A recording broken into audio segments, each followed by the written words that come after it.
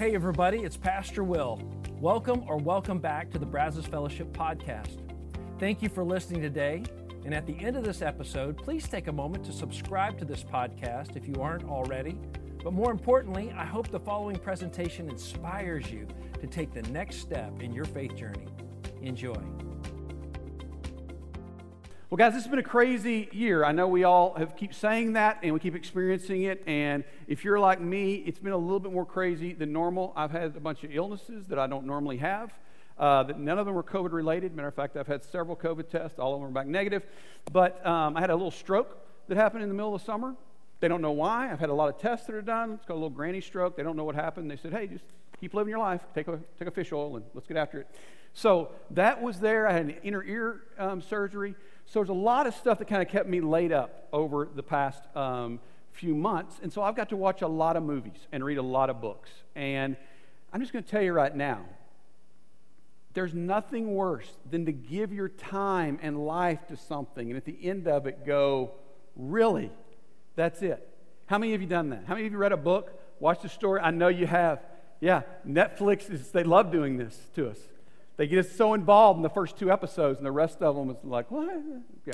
But, so, I've been thinking over all this time, and I've been kind of rehabbing and stuff. It's like, is there a formula that we could get to that could make sure that we got good stories, or that we had ability to have good stories? And the truth of the matter is, there is.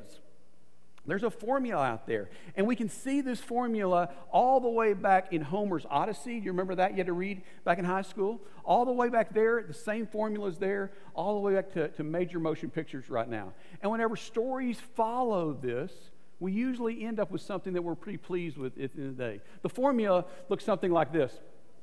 First, we meet the hero. So in Star Wars, we met Luke Skywalker, and he was on this desolate planet out in the middle of nowhere. And then a problem for the hero is defined. Luke's life is way too small for what he has inside of him. He's got bigger things and greater things ahead of him. And so then, to unleash that, what does he need to do? He meets a guide. Obi-Wan Kenobi just all of a sudden shows up out of nowhere on this desolate planet.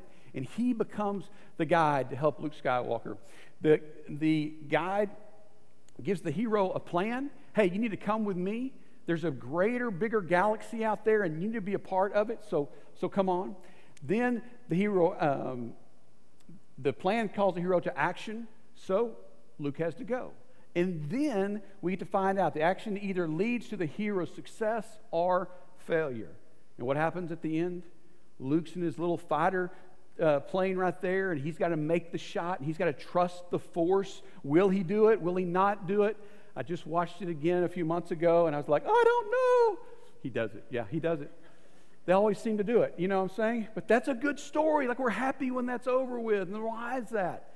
Because this same pattern gets played out in our everyday life. Yours and mine, this pattern gets played out. We don't have to meet the hero, because here's the deal. We're always the hero of our story. No matter what the storyline's going on, if we're in it, we are the hero of the story. So a story goes something like this. A dad is driving his wife and his daughter to the airport in Houston so she can fly to New York to start her career. We meet the hero, the dad. Then a problem falls into the dad's lap, into the hero's lap. While driving the HOV lane, this is a very specific story, while driving in the HOV lane, headed to the airport, doing 10 miles over the speed limit already, a truck comes barreling down and rides on the tail of the family car. Here's the problem. Can you imagine this happening? Such a false story out there. Who would ever believe it? Then, the guide comes into. Now, this guy can be an internal guide or it can be an external guide. It's internal, it kind of sounds like a voice. And the plan that the guide gives the hero, the dad, is to slow down to a crawl, to infuriate the truck driver. And then, this is the next start of the plan. If that doesn't work, completely stop your car in the HOV lane, get out of the car and get to a physical altercation with this gentleman. Who would do such a stupid thing? There's another guide in this story, the wife. Her plan is this: pull over as close as you can to the HOV barrier and let the truck go around. We execute the plan. Plan A. Car slows down, truck driver doesn't stop. Stop the car, Dad gets out of the car. Plan B. Dad pulls over as close as he can to there, and the car goes around. Success or failure. Plan A. Dad gets his tail kicked in Houston in the HOV lane and ruins an already stressful day for his wife and kids. Plan B. Dad gets to live, and the pastor gets to have a really good example of how these stories get played out in our lives. Yes, that happened just a few months ago, and Sean did have all those stupid thoughts go through his head, and I may have braked a little hard to execute the plan before my wife, as a wonderful guide, stopped me. But we do this all the time, don't we? We come up with a plan, we listen to this voice, and we start executing, and the problem is this. For many of us, we can look back on those stories that we created, that we let that inner voice tell us. And it's some of our deepest regrets because we followed along. Because we executed the plan from that story, we now have deep regrets. Guys, we all do this. That internal voice, I'm going to call our ego voice.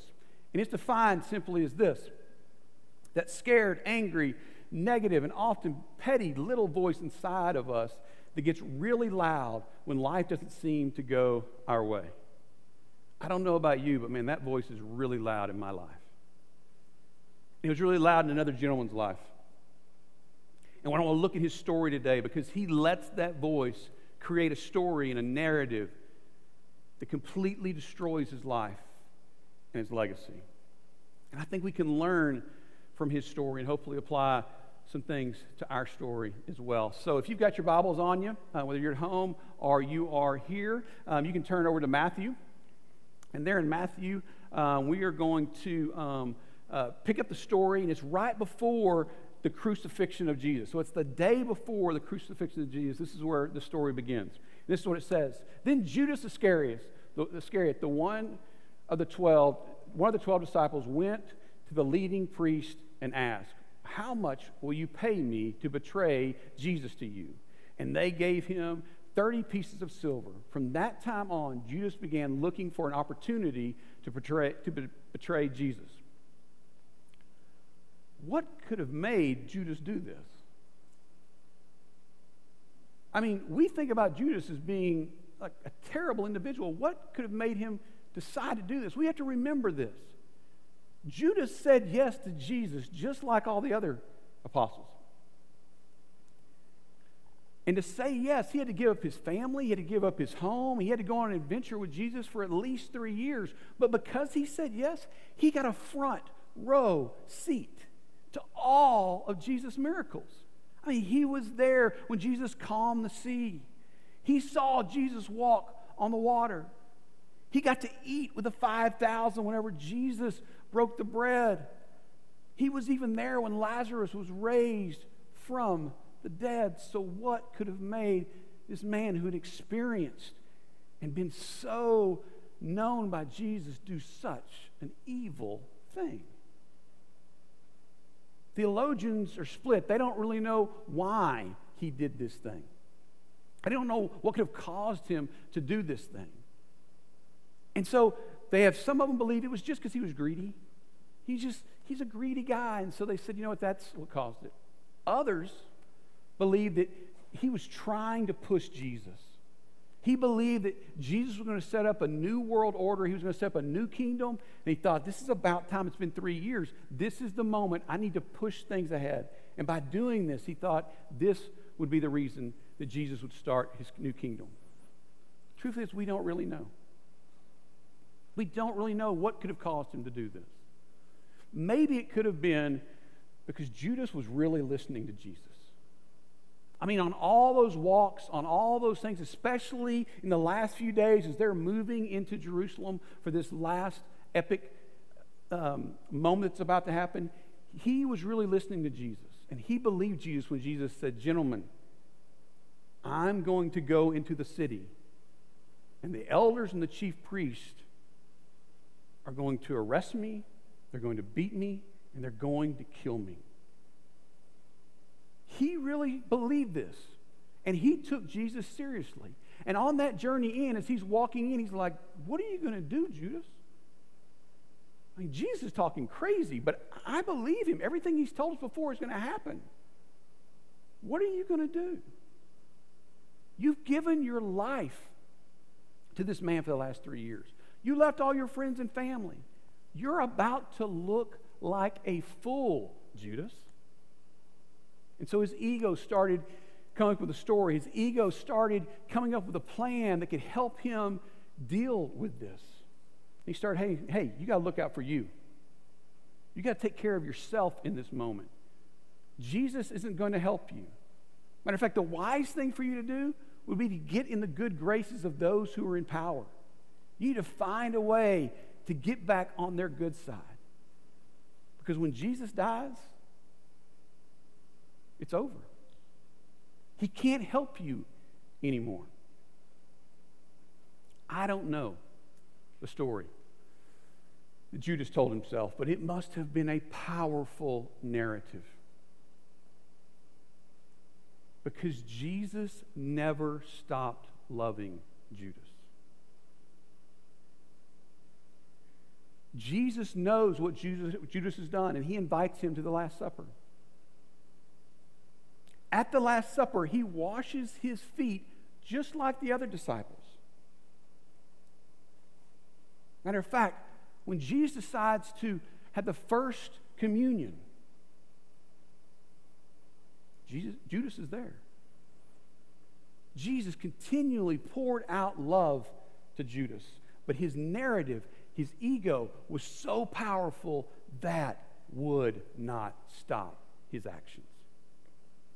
And it's easy for us to look at Judas and go, man, you're sorry. You're no good. How could you do such a thing? But let's be honest. Don't we do the same thing? Don't we let our ego, that voice inside of us, start creating narratives that have no truth to them whatsoever, but we believe them as they're fact? You look on Facebook or Instagram and two of your friends go have lunch, and they post it, and they had a great lunch. And immediately your thoughts are, what about me? Why didn't they invite me? Is there something wrong? And immediately your ego starts forming a plan. You know what? I bet I did something wrong. I bet I offended them. They went to go have lunch to talk about what I did. And they had a good time doing it. I mean, I cannot believe that they decided to, instead of coming to me, to go talk about it over lunch. Who would do such a thing? Is that story true? No. But we tell it to ourselves all the time. Parents, you text your kids. Oh, you love texting them, don't you? They're so immediately to get back to you. You text your kids and they don't get back. Matter of fact, they just ghost you. And you're like, what's going on here? Wait a second. They don't respect me. My kids do not respect me. They're probably out with their friends right now, and those friends don't respect their parents either. I knew these friends were no good. These are terrible friends. They're leading them to chaos and mayhem. I bet right now they're doing drugs. They're doing drugs. Yeah, honey, we got to go. Our kids are on drugs. How do you know this? Because I text them, they didn't text me back. They're on drugs. You're all laughing because you played that story out, didn't you? Yeah. We create these weird narratives that are not true at all. But we believe them wholeheartedly. We're sunk in, and no matter what is said, we are going to believe our ego's voice than truth. Because we've already played the story out. We're already now living in that story. And that story has become powerful to us. Guys, the problem with this, the problem comes whenever we allow our ego to choose to fill in the unexplained gaps between what we expect people to do and what they actually do. Because guys, here's the deal. This is only a problem when we do this. Our ego is just a tool. It's just a tool that we get to use when we want to use it.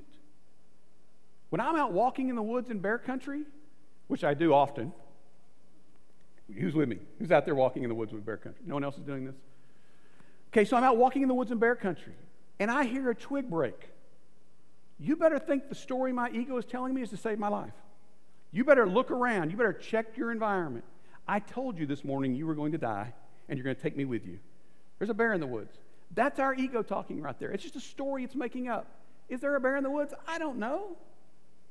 The same is true here. When we choose to allow to fill in the gaps, we have a problem. A friend of yours, y'all have plans to meet up, but you know what? They're a little flaky about making things. You already know this going in. They don't always put things in calendars. They don't always remind. And so they stand you up. They're not there. What are you going to do? What do you do in that moment? We can choose. We can get to choose what we place in the unexplained gaps in people's actions. And guys, here's the deal. What we choose decides the strength and the character of our relationships. What we choose to put in that gap of what we experience and what we're wondering makes all the difference in the world. So what do we choose? We can choose to fill in these unexplained gaps with suspicion or with trust. Suspicion goes like this: man, I knew they weren't going to show up. They're so irresponsible. Why do I even keep being friends with them? Why do I keep making plans with them? How easy is it to put it in your calendar? We carry a calendar around with us. It has little notifications that go off all the time. How could they miss this thing? I'm so embarrassed being here. They've embarrassed me. They don't care about me. That's suspicion. Or trust. Man, I hope they're okay. Man, I know something must have come up. I need to reach out to them and see if they're all right. We choose what we put in the gap. And if we choose suspicion, it leads us down one path. And that's where our ego wants to go. That's where that voice wants to take us. Or we can choose trust. It's hard to fill in the gap with trust because of who we are and what we've seen. Let's just be honest. Some of us, we're just trusting. And we're just like, yeah, man, I trust you until you show me you can't be trusted. I trust you, but even then I'm going to keep on trusting you. What do we call those people? Fools. They're gullible. We look down on those people, right? Like, oh my gosh, I can't believe they're so trusting them. What do? What's the majority of us? You got to earn my trust. I'll give you a little, but you got to earn it. Most of us are wired to not trust. And so therefore we go into relationships already not trusting. It's already skewing how we think about things. It's the trust, though, that changes. It's the trust that changes everything. If we call ourselves a follower of Jesus, we've been called to trust because we don't have a choice. This is it.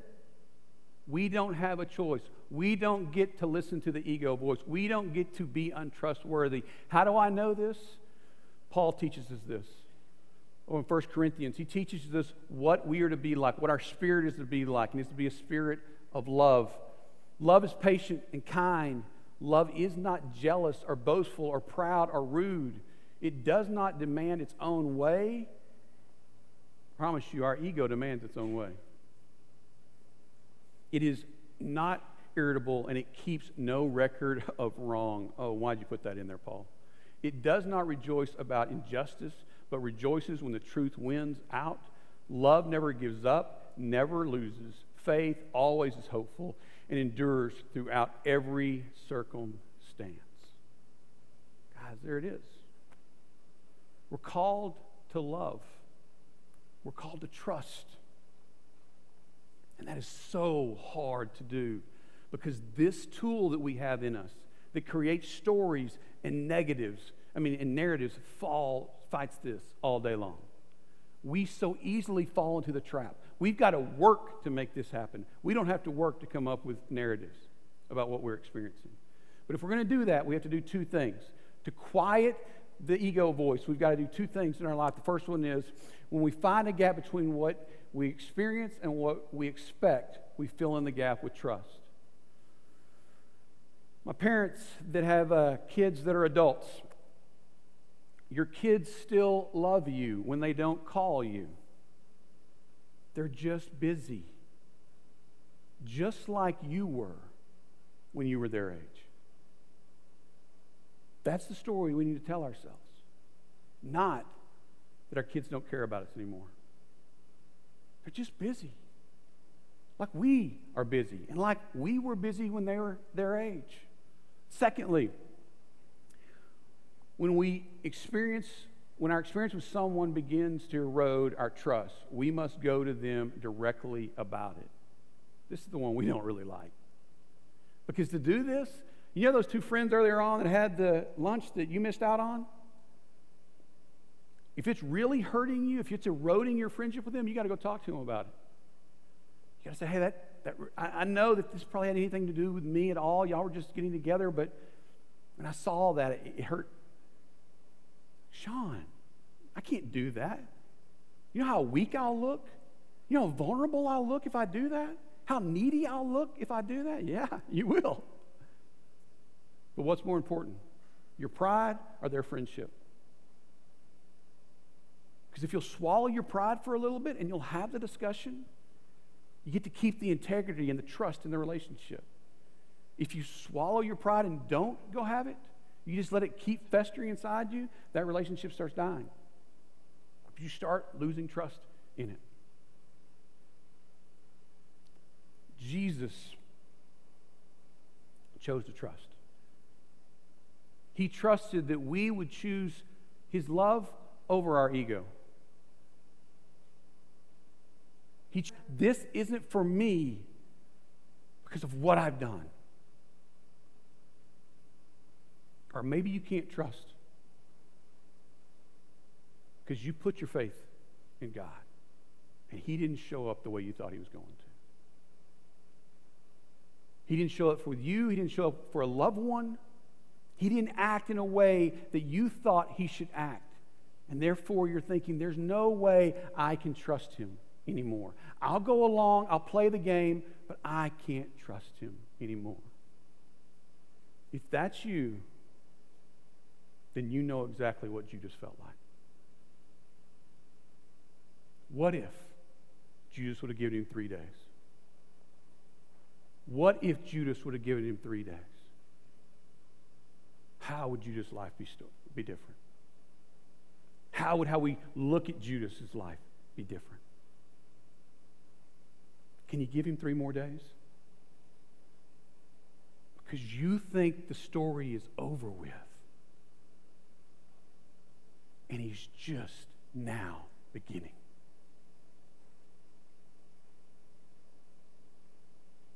God wants us to trust him. And when we trust him, it gives us the power to trust others. It gives us the power to shut the noise down on this painful ego voice that keeps telling us lies after lies and mistruths, and start turning up the volume on his guidance. It says, just walk with me, forgive them, love them, care for them. And I promise you, this story is going to turn out better than you ever imagined. Trust him. Trust him. He's a better guide than you and I will ever be.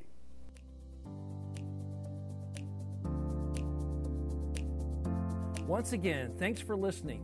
If you live in the Brazos Valley, we would love for you to engage with us at one of our weekend services.